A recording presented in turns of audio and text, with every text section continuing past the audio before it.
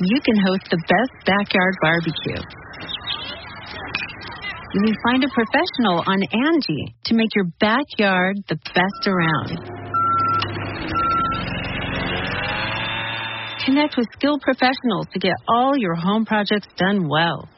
Inside to outside, repairs to renovations. Get started on the Angie app or visit Angie.com today. You can do this when you Angie that.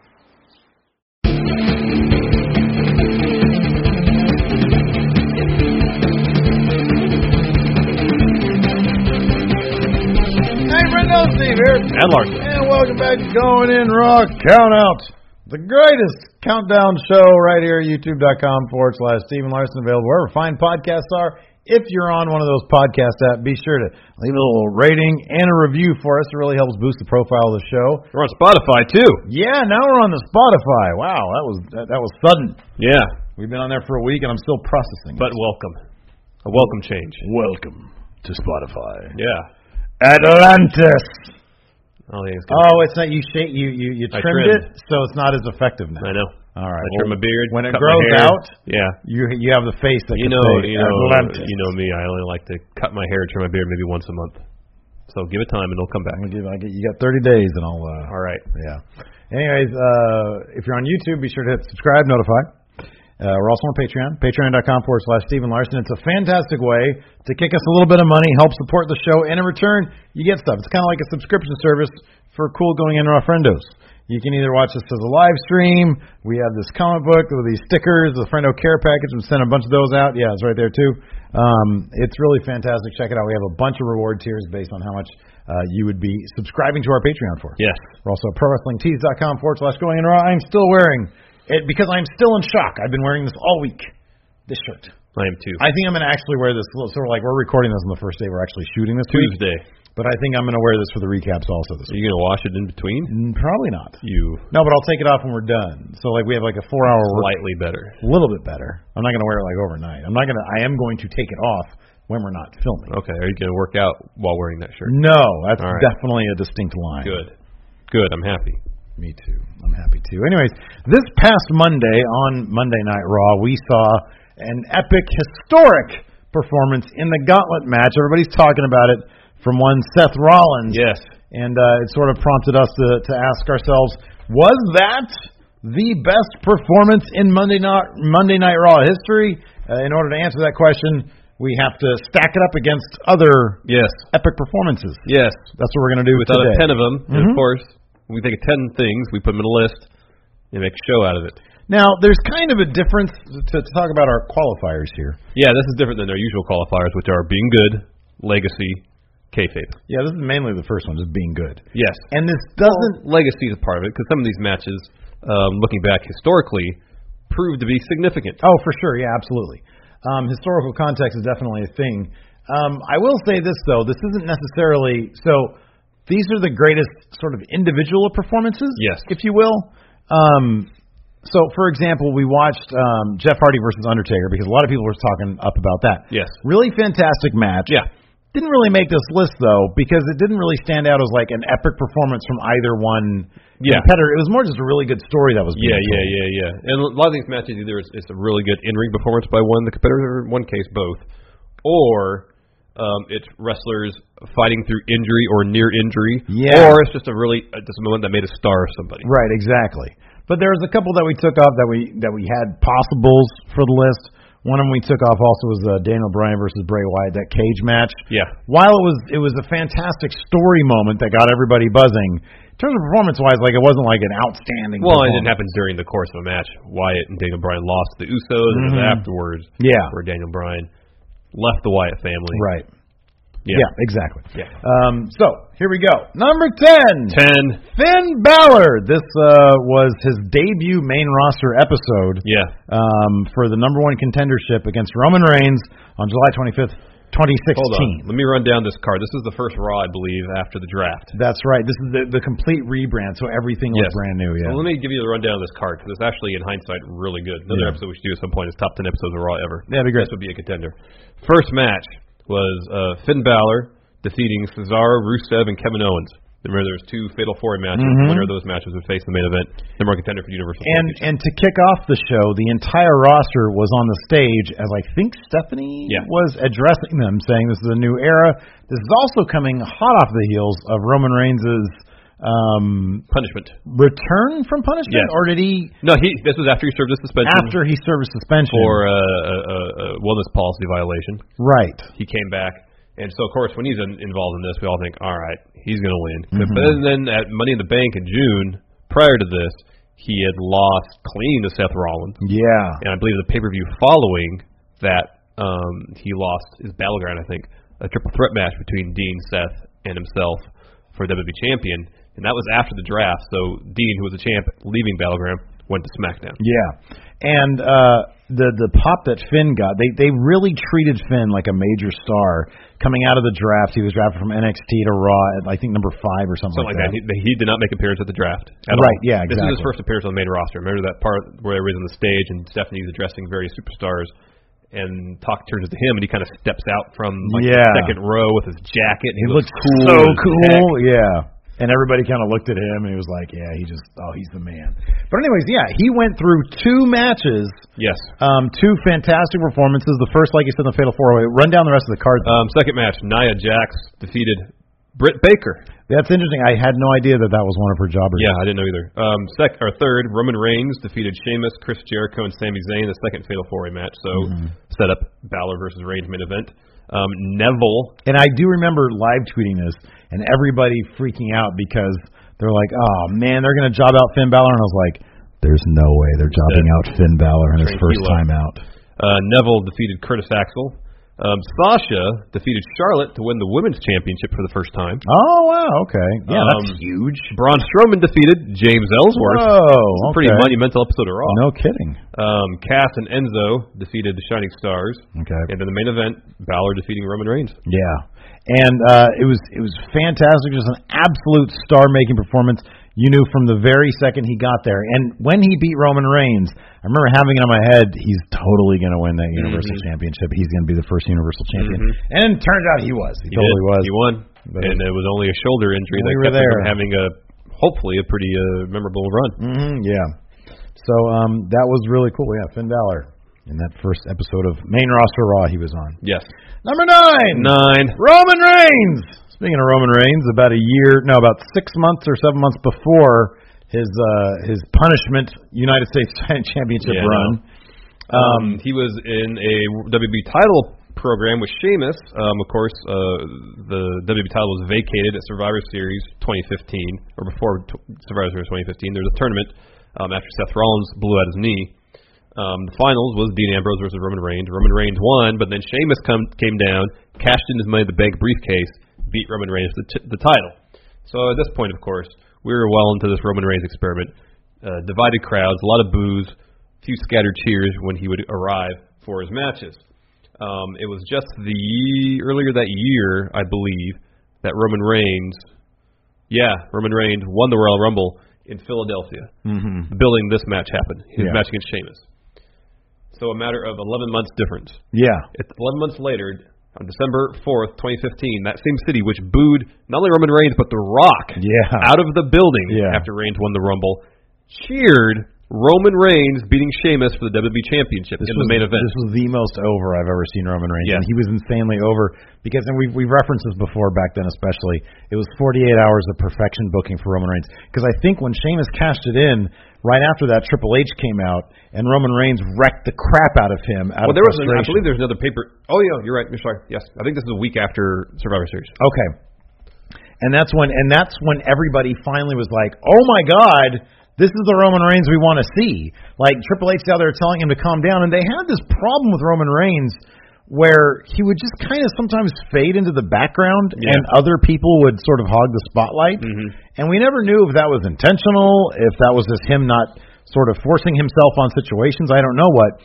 But when you finally saw him reach his breaking point and destroy Triple H multiple times over, it was a sight to see. And then there had to do something with, I think, McMahon. Yeah, was this match he punched Vince. Yeah, okay, this is the match where he punched Vince. Vince step up on the apron. Yeah, ate a Superman punch. Oh, and it was great. It's like, this is, because it was so reminiscent of like the top, babyface that we all remember so well. Stone Cold. It was the most Stone Cold thing he's ever done. And of course, they got him over huge. Yep. He ended up beating Sheamus for that championship. And like you said, the same building he was booed out of. They, lavish praise huge on him. Pop. Yeah, big time. So, and it was a fantastic performance. He finally sort of understood what he was supposed to be, and then for some reason they just completely. It was shortly after this he started fading to the background again. They started pairing up with Dean Ambrose on a regular basis, hoping to get Reigns over thanks to his association with Dean, who was extremely over at that point. Mm-hmm. And he again just kind of faded to the background. Yeah. Number 8, Sami Zayn. This was one of the best things about John Cena's U.S. title open challenge. Yes. Was who was going to come out at the time. I think, was this before or after Kevin Owens? Before. This was before Kevin Owens. Sami Zayn answered the challenge and had just an absolutely stellar match.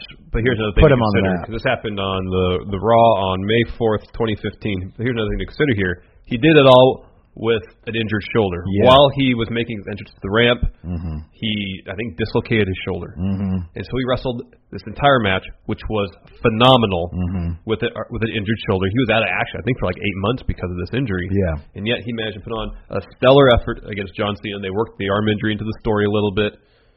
Fantastic match. And you mentioned this was a series of great matches that Cena had during the U.S. Open Challenge. He had one against Neville, I believe. He had one against Cesaro. The whole series against Kevin Owens was great. Yeah. But this is really Sami Zayn. His first appearance on the main roster, he made himself a massive star. Bret Hart came out, introduced him because they were in Canada. I totally forgot that part. That's hilarious. And huge star-making performance from Sami Zayn. He was already incredibly over in NXT, but between the circumstance, Bret Hart, Canada, the performance he put on against John Cena made him seem like a huge star immediately, which was great for him. Sadly, he hasn't been booked nearly as well during his WWE tenure since this moment, but I would say it's either this or his first victory over Kevin Owens, I think, at Battleground the following year. Yeah, that was the Those are the two highlights of his WWE career thus far. Yeah, I think they're kind of booking him a little bit better now on SmackDown. That he's taken interesting. He's taken sort of some wins. The lead heel role from Kevin Owens. I'm at least interested to see where that goes, as opposed to for a very long time he was a sort of treading water. Yeah. Number 7. Sasha Banks. This came in a match versus Charlotte. Of course, they had an epic rivalry all throughout 2016. Was it all throughout 2016 or starting? It was the second half of 2016. Okay, that's what I thought. Yeah. They had like a series of matches that were just fantastic. This is a Falls Count Anywhere match where like it was brutal. It was physical. There was a little bit of it that was kind of clumsy, but they were giving everything they had. This was the main event of Raw. It felt like a real fight. November 28th. It felt like a real fight, and it culminated with her putting Charlotte in a bank statement. Like wrapped through a guardrail in the audience. Oh, that was fantastic. It was such a great visual. And of course, this was also, a lot of people criticized this. I was okay with it. The title was a little bit of hot potato. Yeah. It was changing hands. That doesn't bother me. You look back in the Attitude Era, that happened all the time. Oh, I know. Every Raw there'd be like another. Yeah, or at pay-per-views, the title would change hands a lot. Like The Rock's longest reign as champ was like 75 days. Yeah. You didn't have a whole lot of 300-day reigns back in the Attitude Era. Right, exactly. They were using the belt to advance story, and I think they developed a lot of great stories out of this feud that still persists today. The idea that Sasha can't defend the title persists to this day because of this feud. Because she'd win the belt, and then the following pay-per-view, she'd lose it. Yep. So maybe in a year or so, that's the story beat that's going to come up, and she will eventually either win the belt at a pay-per-view or successfully defend it at whether it be at a pay-per-view or episode of Raw. Yeah. This feud made an absolute star out of each competitor, both Sasha and Charlotte, on the main roster. And it led to the first time the women main evented a pay-per-view. Hell in a Cell. Right. Yeah, Hell in a Cell. Yeah. This was my personal favorite match out of any of their series. I thought it was Hell really in a good. Cell would have been if they had actually had Sasha win. The finish of that match also was like really weird. Yeah. Number 6. The 1-2-3 Kid versus Scott Hall, May 17th, 1993. Again, this was, you can kind of put this mainly on Scott Hall for doing the job to X-Pac. Yeah. Getting his friend over. But what a stunning, amazing, and especially back then, the 1-2-3 kid, the one thing that he was fantastic at is just straight up wrestling. Yeah, like even though he never won. He was a jobber. He was one of the most exciting guys in the ring at the time, and he got a surprise. This is like a roll-up, right? Yeah, he did a top rope move and stayed on top for the cover and got the win. Yeah. And massive shock to the audience. I think it was a pretty short match, matter of a couple minutes. And then the rematch, of course, is when there was that botch on the outside and landed more or less head first on concrete. Whenever I see that, I get a headache. Yeah, man. Oh, God. Ugh. It's really surprising not more people have died doing that stuff. You know, especially when there's no mats on the outside. I know. Oh, God. I know, it's pretty surprising. remember that time Jordan Devlin, you like literally see I know, his he saw brain in the back. skull, essentially. He had that huge gash in the back of his head. It's like, my God. What, the edge of his head just hit the corner of the ring, right? I think so, yeah. Around the apron? It's horrifying. Back, his head opened. Ouch. Anyways, yeah, of course that made a huge star out of the 1-2-3, or made a star out of the 1-2-3 kid. It put him on the map for sure, and of course he had a great career and he still has a great career as X-Pac and Six and Pac and a couple other things. 1-2-3 kid. What did he call himself in TNA? What did he call himself? It was something other. It was like Six-Pac. I think it was Six-Pac. Yeah, 'cause he was 6 in right. WCW. So he just, like, threw them all together. Yeah, man. Yeah. So anyways, but yeah, that was definitely a memorable Raw moment and a fantastic performance. Yes. 1-2-3 kid. Number 5. 5. Ric Flair. This came in a TLC match versus Edge, January 16, 2006. This comes hot off the heels of the live sex show, which of course came hot on the heels of Edge cashing in Money in the Bank for the very first time against John Cena, New Year's Revolution, becoming WWE Champion. Yeah. Flair interrupted the live sex show the previous week, led to this match. Flair, like he often does, came to this match with a head wound. Seemed to be in various stages of his career. Yeah. Permanently with a head wound. Yeah. And very quickly he was bleeding from said wound. I believe this is the first time Ric Flair was ever in a ladder match, but he acquaints himself really quickly. Yeah. Matching Edge for the better part of the match, spot for spot. He takes an absolute beating from Edge, gets concerto, gets put through a table, bleeds everywhere. How old was Ric Flair during when this match went down? Let's see here. He was born in 1949. So 56 or so, almost 56. And he was Ric Flair at the time. I actually watched a bunch of this run because it was fascinating to me. I always wanted him to, like, it was a great story. It was 2 years later, less than 2 years later, that he ended up being retired. Oh, just over a year later, actually. When was this again? 2006. January 2006. Okay, wow. So no, it's over 2 years later. He ended up retiring against HBK, retiring from the WWE against HBK in a classic match. He was one of the best performers that the WWE had at the time, at the age of 56. I know. He would still bump all over the place. He would bump all over the place, bleed everywhere. He was putting on phenomenal performances to close out his WWE career. I mean, you sort of bleed the WWE from the WCW that whole time, before he was like in TNA and stuff. But my God, he was and this is a fantastic match. He had this entire crowd into it. Charlotte was sitting ringside, and you could see like his whole family was really into it. They were like Charlotte, exactly. So the crowd was super into it. Edge was just the biggest son of a bitch ever. Yeah, and the whole, the idea that Flair could win the world title for the 17th time. Yeah, that was all the story. That was all out there, and it was like it's one of those things where if only he would have won it. And I know this served a story. I understand. It elevated Edge as a heel. It elevated Edge big time. I understand all that. But could you imagine the pop that I'm always a fan of? If you know you have a crowd, if you know you have that moment, and you can just blow the roof off the place I know. and pull the trigger. It was kind of like when we were watching the Jeff Hardy Undertaker match. Yeah. That crowd was so into it. If they had just pulled the trigger. That's why I always have an issue with the Hell in a Cell match between Sasha and Charlotte. Right, yeah. That's in Sasha's hometown. If she would have won that match, especially in dramatic fashion, that building would have exploded. Oh, I know. It always kind of, I totally get the concept of, you want to build up more heel heat. But in my opinion, there's a million ways you can do that without robbing a fiery crowd. I know, of a huge moment.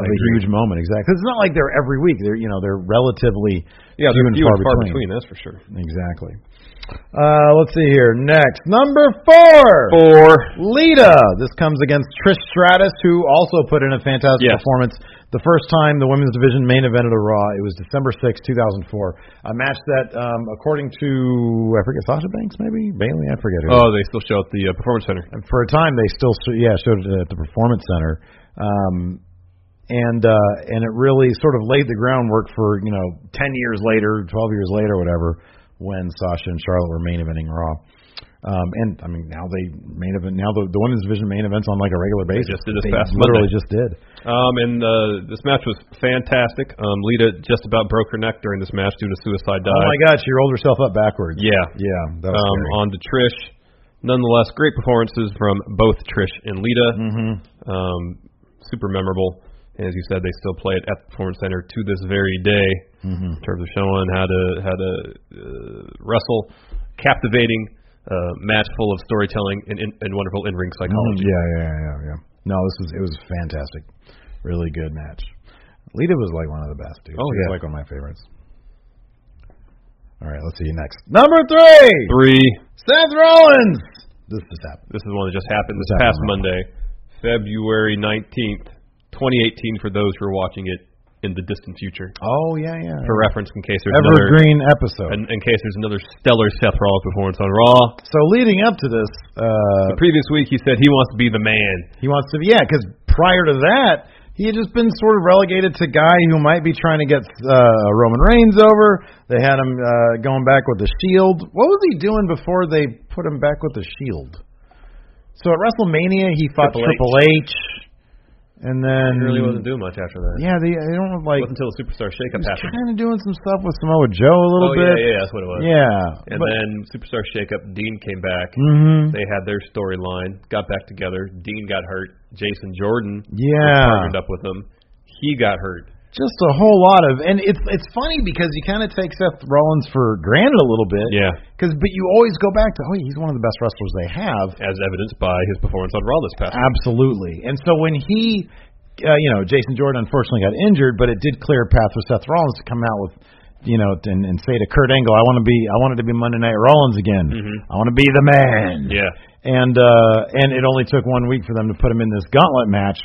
And he lasted an hour and 5 minutes. And 5 minutes, beat Roman Reigns and John Cena back to back, in an absolutely stellar performance. And the thing is, granted, yes, it's predetermined, it's fake, whatever you want to call it, but being able to tell a story between two competitors, two opponents, for an hour and 5 minutes, the way he did. The amount of cardio that entails, the amount of stamina, rather, that entails, the strength that entails. It is, there's a reason this dude is fit for this because he does all that CrossFit stuff. Yeah, he's CrossFit Jesus. The CrossFit Jesus, man. Not just anybody can do this. Like, very few people can put on a match and the fact like that this. Towards the end of the match, after he's been in the ring for roughly an hour, he more or less deadlifts John Cena to give him an AA. He also does the suplex Falcon Arrow combo, which demands a lot of strength. Yeah. The fact that he does that stuff after wrestling for already an hour, super impressive. This single-handedly put him back in the main event picture. Yeah. He should absolutely be added to the Universal title scene. Not just added. He should win it. Yeah, I agree with that. How about this? I just thought of this. What if he's put in that match, wins it, and that's the catalyst for Roman Reigns to turn heel? That'd be great. That'd be perfect. I'd love it. And then Brock Lesnar rides off in the sunset. Yeah, he has a retirement match against Braun Strowman. Braun wins. Braun wins and eats Brock Lesnar live. There you go. I'm going to eat you now. And everybody's like, oh, that's funny. And then he's like... No, it's one bite. Oh, just like the cartoonish bone, chicken on bone like thing? Or turkey leg? Yeah. Like that? Yeah. That'd be weird. This is a fantastic performance from Seth Rollins. Everybody's still buzzing about it. Yeah, we talked a lot about it in our Raw recap we just did earlier. It was like an hour. Yeah, it was weird because that match, it was one match for 2 hours. In our podcast, which was, by and large, focused on that one match was an hour and a half. Yeah, we talked to like 30 minutes about Jeff Jarrett's 2-minute Hall of Fame video. So that's our show. Number 2, Triple H. This, of course, came when he tore his quad clean off the bone. Yes, during a spot in this match where he was tag teaming with Stone Cold Steve Austin as a two-man power trip. Taking on Chris Jericho and Chris Benoit. Yeah. Took place May 21st, 2001. Many people call this the finest match in Raw history. Mm-hmm. I remember it being all over the place. They fought in the ring, outside the ring, on the announce table, everywhere. And, of course, the moment late in the match when Triple H comes in and tries to, I think, break up like a submission, maybe like a Jericho submission on Austin, maybe? There's like a clothesline diving, and he tears his quad. And then, of course, like, after the fact, they go back and you can see it in slow-mo, like the muscle just ripple. Yeah. That led to like an 8-month or 9-month absence from the ring, and he came back bigger and better than ever to a rousing ovation. But the fact that he tore his quad and then still finished the match. He got put in a lion tamer, right? Lion tamer. Like every move you shouldn't do after that will completely kill you. Yeah. He did. Yeah. In service of the match. Yep. I can't think. I mean, Triple H, say what you will, he is one of the most dedicated. I can't think of a person more dedicated to professional wrestling than Triple H, who understands it. I mean, we both, talk him up quite a bit thanks to his work in NXT, what he does behind the scenes. As an in-ring competitor, he does have a reputation, especially during the mid-aughts of his reign of terror, when he was burying all sorts of people, which I kind of think is overblown. But you cannot say the guy didn't have the most gutsy performance wrestling the finish of the match with a torn quad against Chris Jericho and Chris Benoit. Yeah. Absolutely fantastic match, and everybody turns to that and says, look at Triple H.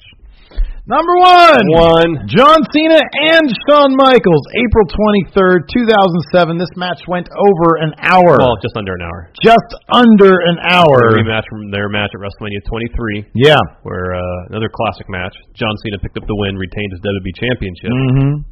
This was a non-title match, but in this case, Shawn Michaels picked up the win over John Cena. I believe this happened 6 days before a pay-per-view.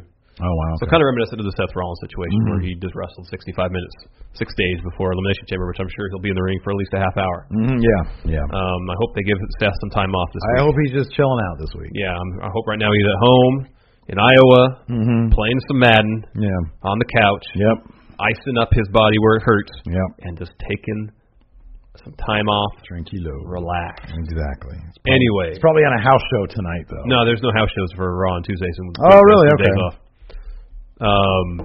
I believe so, at least. But anyways, back to this match. Great match. Took place in London. It's very rare to see a match go this long without it being some sort of Iron Man type match. Yeah, a lot of people. So I thought this was actually an Iron Man match, but apparently it's not. I don't believe so. Interesting.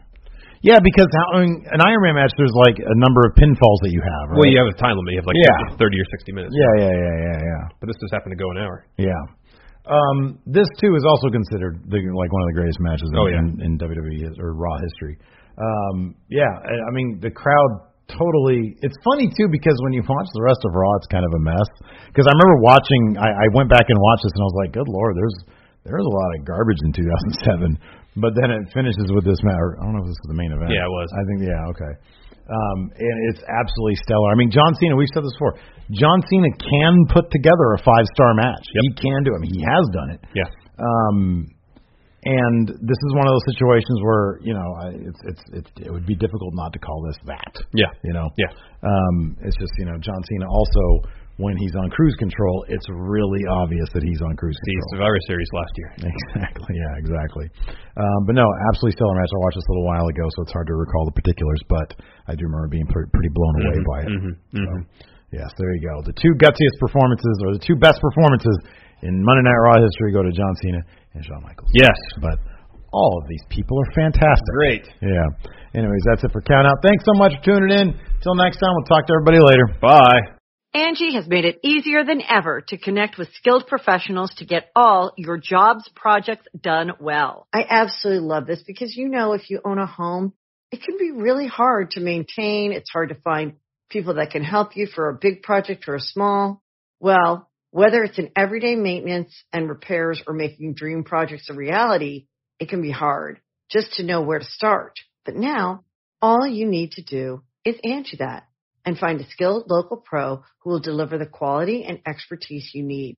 Angie has over 20 years of home service experience, and they've combined it with new tools to simplify the whole process.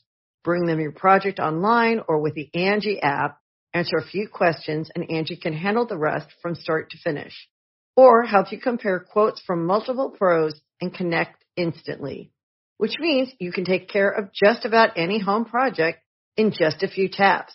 Because when it comes to getting the most out of your home, you can do this when you Angie that.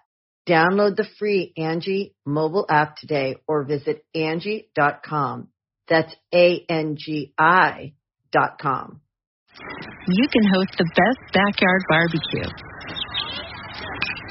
You can find a professional on Angie to make your backyard the best around. Connect with skilled professionals to get all your home projects done well. Inside to outside, repairs to renovations. Get started on the Angie app or visit Angie.com today. You can do this when you Angie that.